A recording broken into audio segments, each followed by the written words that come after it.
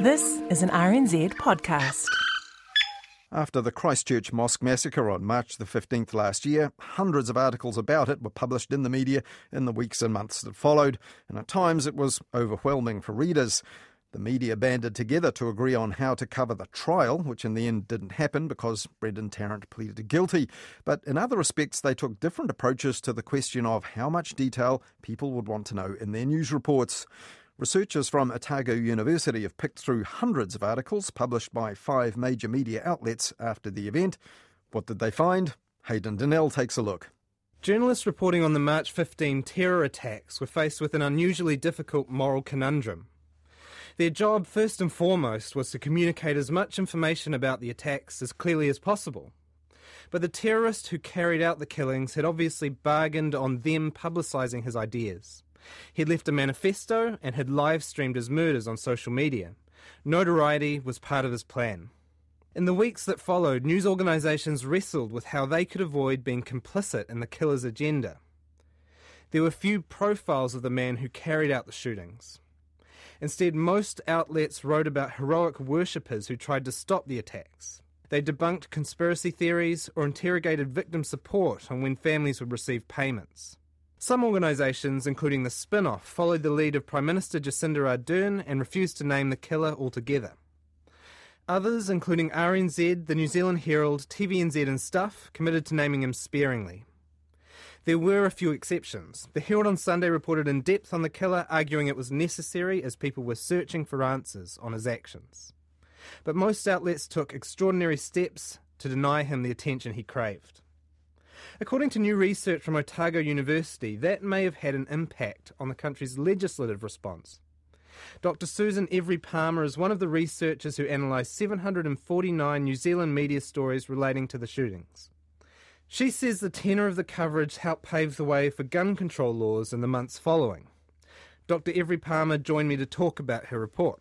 So we saw that media focused on victims and society and risks to the public, with quite a lot of discussion about the need for heightened security in New Zealand based on the fear of either retaliatory or copycat attacks.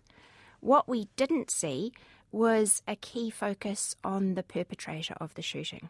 Now, I remember at the time there was actually a lot of debate around this. There were some that said, he's an important part of the story and we need to talk about him at least a little bit, and others that said, look, just absolutely take him out of the story. Your analysis was that essentially that latter argument won out. Yeah, so it's not that he doesn't appear at all, it's just in only a small number of articles is he the key subject. Of those almost 750, in only 53, that was 7%, was he named.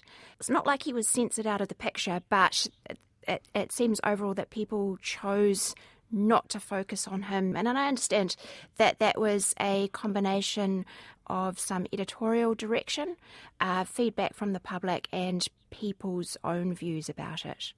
The other thing maybe just to add is that we looked at print media. It may have been different on the radio and talkback as well. You would have actually, in your analysis, actually looked at a couple of editorials maybe from people that actually talked about why they were covering the attacks the way they were? Yes. So people recognised that they were being played by the shooter. The shooting itself wasn't this guy's endgame. What he wanted was a platform. He had deliberately stage managed his attack in a way to garner maximum attention. And people were just sickened by that. And I think that was part of the decision to say, look, we're not going to give this guy what he's wanting. He's looking for notoriety. We're not going to give it to him. The aftermath of this, the media coverage after the attack actually played out a lot differently to how it usually does overseas, right? So can you say how the New Zealand media's approach to this differed from how mass shootings have been covered in other places? Sure. So most of the research comes from the United States, and studies have been done which have looked at the cycle of media reporting, in which the first two stages focus on the eyewitness accounts and the first reports. But then in the third and fourth stages of the media reporting, the identification of the shooter and descriptions of their personalities, their backgrounds, talking to people who know them, publication of their views, what they've written. So the media scramble to write as much as they can find out about the person responsible.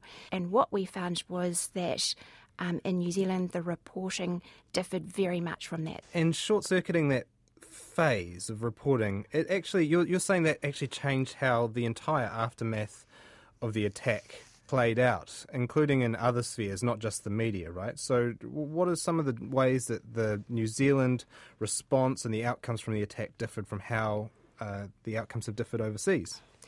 We feel, based on what happened and on looking at other research, that the media reporting was likely to have shaped public opinion about gun control, really, in New Zealand. A lot of the media reporting was about the fact that the perpetrator had managed to get together this lethal arsenal of weapons legally. Public opinion shortly after the attack was high for change in New Zealand gun law. And why do you think the media organisation's decision to generally not name or sparingly name the shooter actually was important to this? Is it just that it kind of allows people to focus on more systemic causes rather than individualising the attack? Exactly. So, again, overseas research has found that if the focus is on the bad guy, that's less likely to lead to societal or legislative reform. Whereas if the narrative is on dangerous weapons, for example, then that garners support for legislative reform. Now, you have this hypothesis that this paved the way for gun control. Is that just a hypothesis, or is this something that you've quantified in some way? Is there data, is there research to back that up? This is just a hypothesis. They've done experimental studies in which they have given people scenarios, and as I was describing before, whether the framing was about the person or the dangerous weapons, they have been able to quantify quite a different response to people's reactions to that. How confident are you of that hypothesis? We certainly think that that was a factor, but there's other factors at play as well that make New Zealand quite different from somewhere like the United States. Now, I know that probably a lot of media would have bristled a little bit at being seen to have been campaigning for a particular legislative outcome. Do you think they were actually consciously going, let's campaign for gun control, or was this more kind of an ancillary effect of them just saying, we are not going to play the shooter's game, we are not going to give him the publicity that he wants? I think ancillary. So I don't think the media were proactively campaigning, but I think that they were reporting on concerns that existed within New Zealand, both by the public and politically, which was this question of how did he get together this arsenal of weapons that could do so much damage from one person in such a short time? So more putting the questions out there. How is this possible? And I think that the media was, it reflected public opinion, but also to some degree influenced it. But I certainly don't think it was a campaign. Generally, looking at the media reporting, it seemed people had tried hard to be responsible about what they were sharing rather than just reactively reporting everything that they could or knew. That the shooter's just such obvious desire for publicity backfired that people were disgusted by the idea, right, that, as you say, of actually participating in what was obviously his mission. And that helped to short-circuit this usual pattern. I think that's probably right, that it was such an extreme case. It was so obvious that he was soliciting attention. He'd sent his stuff out to you guys before he even started the attack, that people were just repelled and sickened by that. So in the aftermath of these attacks, the media is always searching for someone to blame, and sometimes that gets pinned on the individual shooter, but you're saying in this case the media didn't look necessarily at individuals but more systemic causes? Yes, so it's pretty common for the commentary to focus on causal attribution, specifically who or what is to blame, and that's often much wider than than the perpetrator themselves. So it might be criminal justice, law enforcement, intelligence and mental health agencies are typically some of those who are blamed alongside politicians. But in this case, maybe somewhat unusually, there was no agency who was held up as a culprit. So the reports about the first responders were generally positive. The articles reporting on the police response generally praised them for acting rapidly, and they intercepted the shooter quite quickly. Emergency services responded quickly, and the health system's capacity for treating the victims was also applauded, as was the government response, generally reported in a positive light both here and overseas.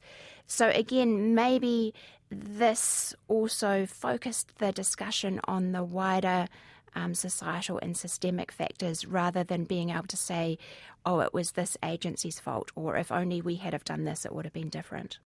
Should the media actually develop something out of this, like a code of conduct or a way of covering these incidents, learning the lesson from Christchurch? I think that would be very useful discussions for people to have. Hopefully in New Zealand this is not something that we'll be facing again, but internationally for the media to think about how they report on this and what the consequences might be of responding to someone who is doing something awful in order to garner that media attention.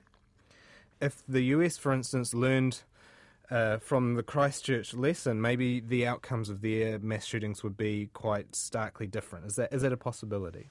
Well, the United States obviously has a problem with guns as well, so that's something they need to address alongside the way they might report on things. But certainly there is some evidence that by reporting all the details, it can lead to both copycat or retaliatory events.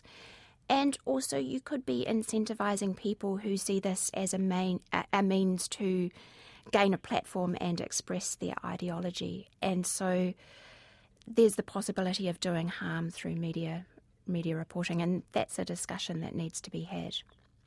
Thank you so much for joining me, Susanna. Thank you. That was Dr. Susanna Every-Palmer from the Department of Psychological Medicine at the University of Otago, talking to Hayden Donnell there. And you can find links to her report and hear more of what she had to say about it on the Media Watch page of the RNZ website.